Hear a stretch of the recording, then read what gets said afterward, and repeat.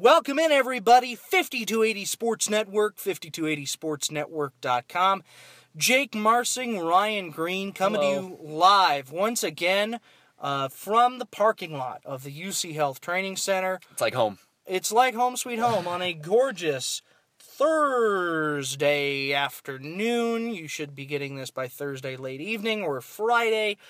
Either way, lots of interesting stuff going on out here at the headquarters of the world champion Denver Broncos as they get set, Ryan Greene, to take on the Atlanta Falcons, the high-flying, fast-moving offense of the Atlanta Falcons. Ryan and I are going to break it down, break this game down, preview everything, every matchup, everything you want to know about this Atlanta Falcons team and what the Broncos have to do to beat them on episode 4 of the Broncos Blitz. Ryan, let's start with the obvious elephant in the room.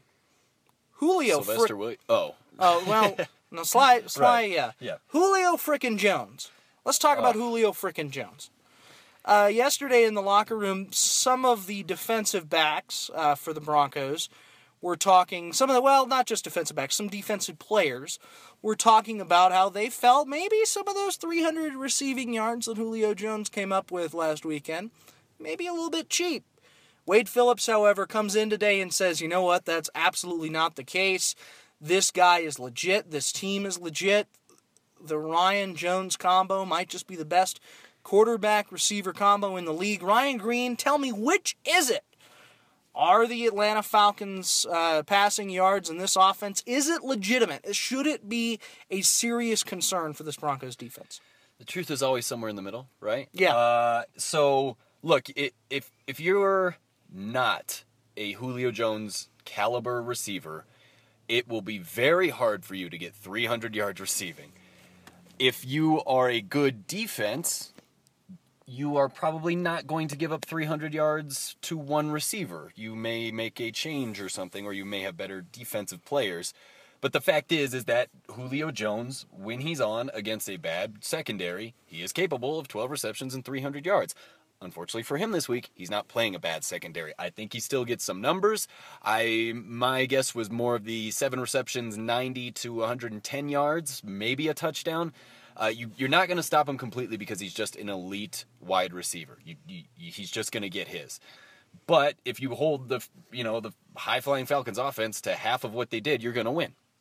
Yeah, that Falcons offense right now really moving on all cylinders, set in a lot of ways to break some of those Broncos passing records. The Peyton Manning 2013 season, they're on track for that. They're on pace to beat them by 2 points at the moment. If they keep scoring, I think they're scoring 38 points a game. 28 or 38 points a game. Yeah, you're right. If they keep doing that, they will beat the Broncos record by 2 points. Yeah, they're a very, very good offensive football team. Kyle Shanahan, obviously the son of former Broncos head coach Mike Shanahan, worked under Gary Kubiak in Houston. Kyle's got that team rolling on all cylinders offensively.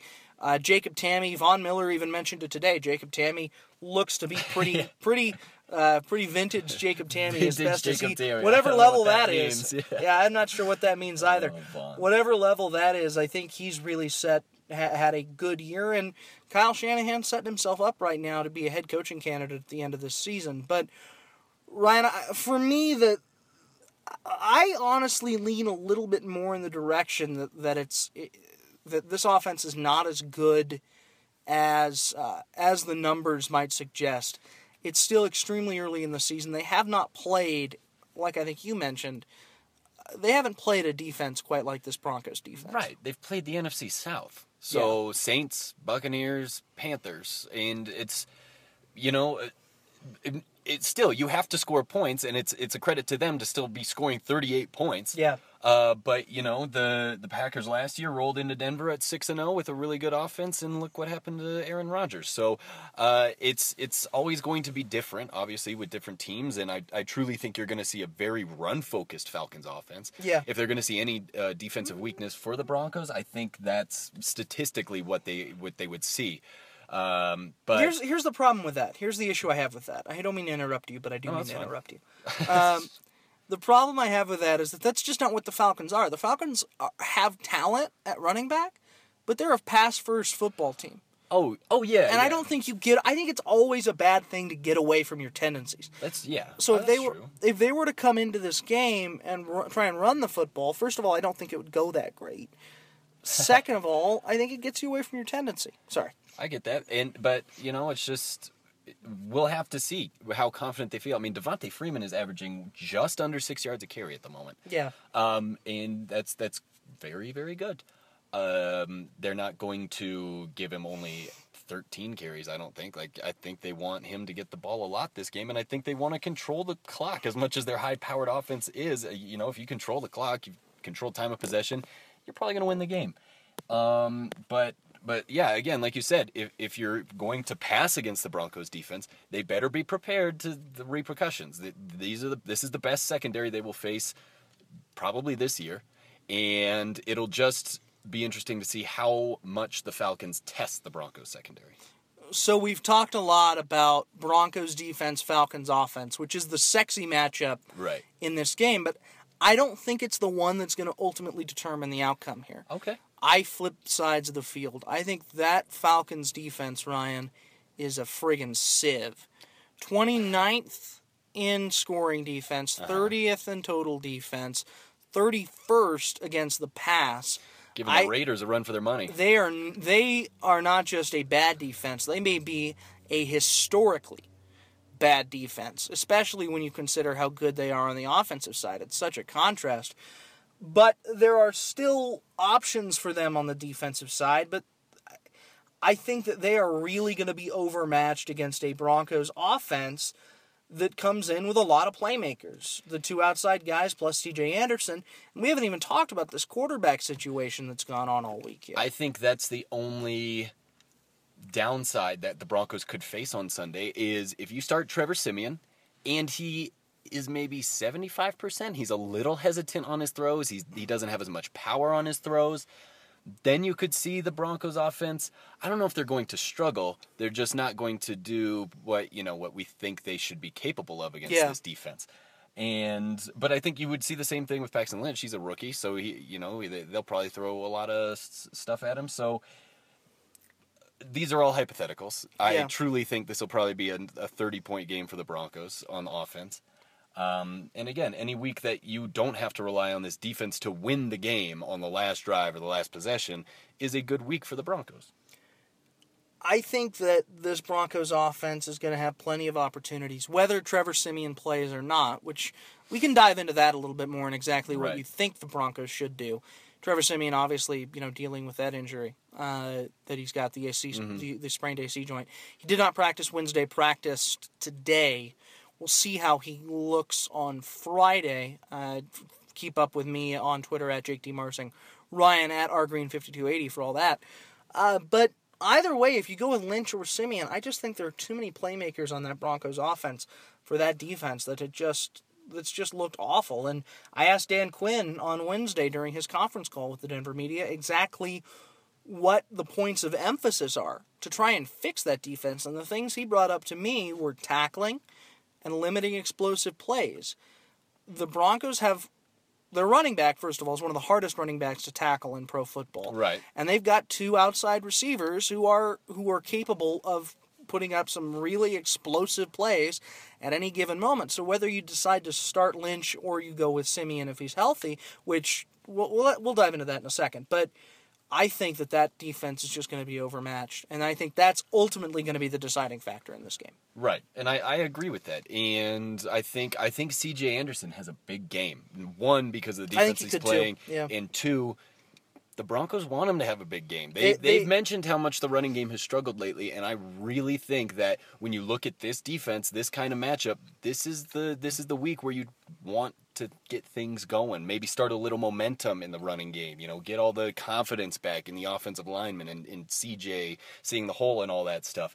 So I expect CJ to have 20-plus carries, but I still expect whoever's going to be quarterback to throw over 250 yards. Yeah, you're right. They are really desperate to try and get the running game going again, which has really struggled since Donald Stevenson went out with an injury. And we've talked about Ty Sambrailo. He's just not up to speed yet. And that's kind of... I like Ty. Yeah. I like Ty a lot. Oh, no, I'm not taking away from his talent. I just think at the moment where his injury was coming in and all of a sudden you're in, he's just not up to speed. And we've talked about that. He's never played right tackle before. Mm-hmm. I think that they have a ton of opportunities in front of them on the offensive side to capitalize against this defense, and I think they will. But let's dive into this now. This quarterback thing, right? It's not exactly a quarterback controversy yet.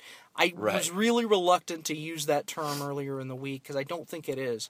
This is Trevor Siemian's job, and it's his team, and it's his locker room. Right. But, big fat but, if he can't play, which I kind of doubt that now. He threw today. He was limited, did some 7-on-7 stuff, but if he can't throw or if he's ineffective earlier in the game and Paxton Lynch has to come in and he plays well, then we have to have that conversation. I think Paxton Lynch is a superior prospect at quarterback to Trevor Siemian, like as a talent. Yeah. I don't know of anyone who would disagree with that. Yeah, but that doesn't Unless mean... Trevor Siemian's parents. Well, yeah. But but I like Trevor as much as as I give him for his answers on the podium every week. 1 day at a time. He had 3 1 day at a times in the first 3 questions. It was pretty wild. 3 1 day at a times in the first 38 seconds of his press conference. And then I think there were 2 more day by days, and he's a cliche machine, so that bugs me. But on the field, he has the command of that locker room, the command of the huddle. This team wants him to be their quarterback. But you can't deny Lynch's talent. And if he were to play exceptionally well or even very well with Siemian absent, you're going to have a lot of people in this town who see that and will clamor for Paxton Lynch to be the guy. And I think rightfully so. I think when you look at Paxton Lynch, who they say isn't ready, especially verbiage-wise, and you look at Trevor Siemian, at the moment we're going through a learning curve to get to another learning curve. Yeah. And so... I understand it. Trevor Siemian was the option at the beginning of the year. Mm-hmm. I don't think the Broncos would be 4-0 without Trevor Siemian as the starter. But at the same time, against Panthers, I mean, I think they could be like a 3-1, 2-2. But yeah, they're not going to be 1-3 or 0-4. But at the same time, it's if Paxton goes out. I mean, I think he has to have a really good game to take Trevor's job away from him. I think if you see 3 touchdowns, I think you get a conversation started. Yeah. If you see 4, then you really start thinking, you know what? Why don't you just leave the kid in? Well, I don't really know if that's like that sounds weird to me. That's always my test, right? When you say something out loud, how does it sound? And Trevor Siemian losing his job sounds weird to my ear. It just hits my ear funny. I had somebody on Twitter today. I think it was somebody with one of the fan sites. Come say, because somebody put out a video of Trevor throwing today and said, oh, that doesn't look like a guy who's ready to start on Sunday. And I was like, dude, it's warm-ups. You can't tell. You can tell nothing. Here's why they let the media view the first 15 minutes of practice. Because you can tell absolutely nothing from the first 15 minutes of practice. So, and look, if you watch that video and you're a Trevor Siemian fan, you go, oh, he looks healthy. Yeah, if you're a Paxton Lynch fan, you go, ooh, I don't know. Maybe we should give him a week. I will say he looked fine. Some of his balls were a little bit high. Some of his passes, were a little bit high. I got to be careful on that one now. You're already in trouble with that this week. Yeah, check my Twitter account if you want to figure out that. But, look, I think that ultimately this will be something that the Broncos have to deal with until Paxton Lynch becomes the guy, or if they move one of those 2 guys. Because this will be an underling, kind of an under-the-current storyline from now until training camp next year. Right. When does Paxton Lynch really get his shot? And you talk to some people in that media room. You talk to Troy Rank, he says, no, not this year, but there are guys like the Fancy Salami who will say, now, yesterday, the day it should have happened, yeah. I think both of us fall somewhere in the middle, recognizing ultimately that this is Trevor's job until... he loses it. Yeah, until that happens, which he didn't lose. Right. I don't think injury you can really lose this job to. Well, but here's the thing. This is Trevor's 2nd shoulder injury in almost a month. He tried to tackle Eric Reed, in his pick 6 against the 49ers in the preseason, and now it's the other shoulder. What if he gets hurt? And, I mean, the Falcons know his shoulder is sore. So I bet they go after him. I don't think they're going to try and hurt him, but they know it's sore. His durability is really a question. So it's not, when are you going to bench Trevor? I don't think Trevor gets benched this year unless they go on one hell of a losing streak. And it would take a lot. Yeah. But as we've seen, I don't want to say injury prone, but so far he just doesn't seem to have. He's just gotten hurt. And so if that keeps up in his shoulder, it becomes a nagging, lingering injury, then I think that's when the Paxton talks happen. But if he goes out, he's fine. The shoulder's not a question. I mean, think of it, if this happened next week, the game is tonight. I don't know if Trevor would play. So it's be on the road. Yeah. So it's just something to pay attention to. But I think we're both on the same page that if he's healthy, if he's not screwing up, this is Trevor's team. Yeah, and that's the way the vibe is in the locker room. He's the guy. He's the guy. They love him, man. Yeah. So let's go ahead and get out of here for Thursday. We won't pick the Falcons game now. You'll have to come back tomorrow to 5280sportsnetwork.com when we look at every... We weren't one-sided in this conversation. So. Yeah. When we look at every single game on the NFL calendar tomorrow, we will play some Who You Got. But for now, and for everybody, well, mostly just Ryan Greene and myself, at 5280sportsnetwork.com. He's Ryan Greene. I'm Jake Marsing. Between now and then, don't do anything I wouldn't do.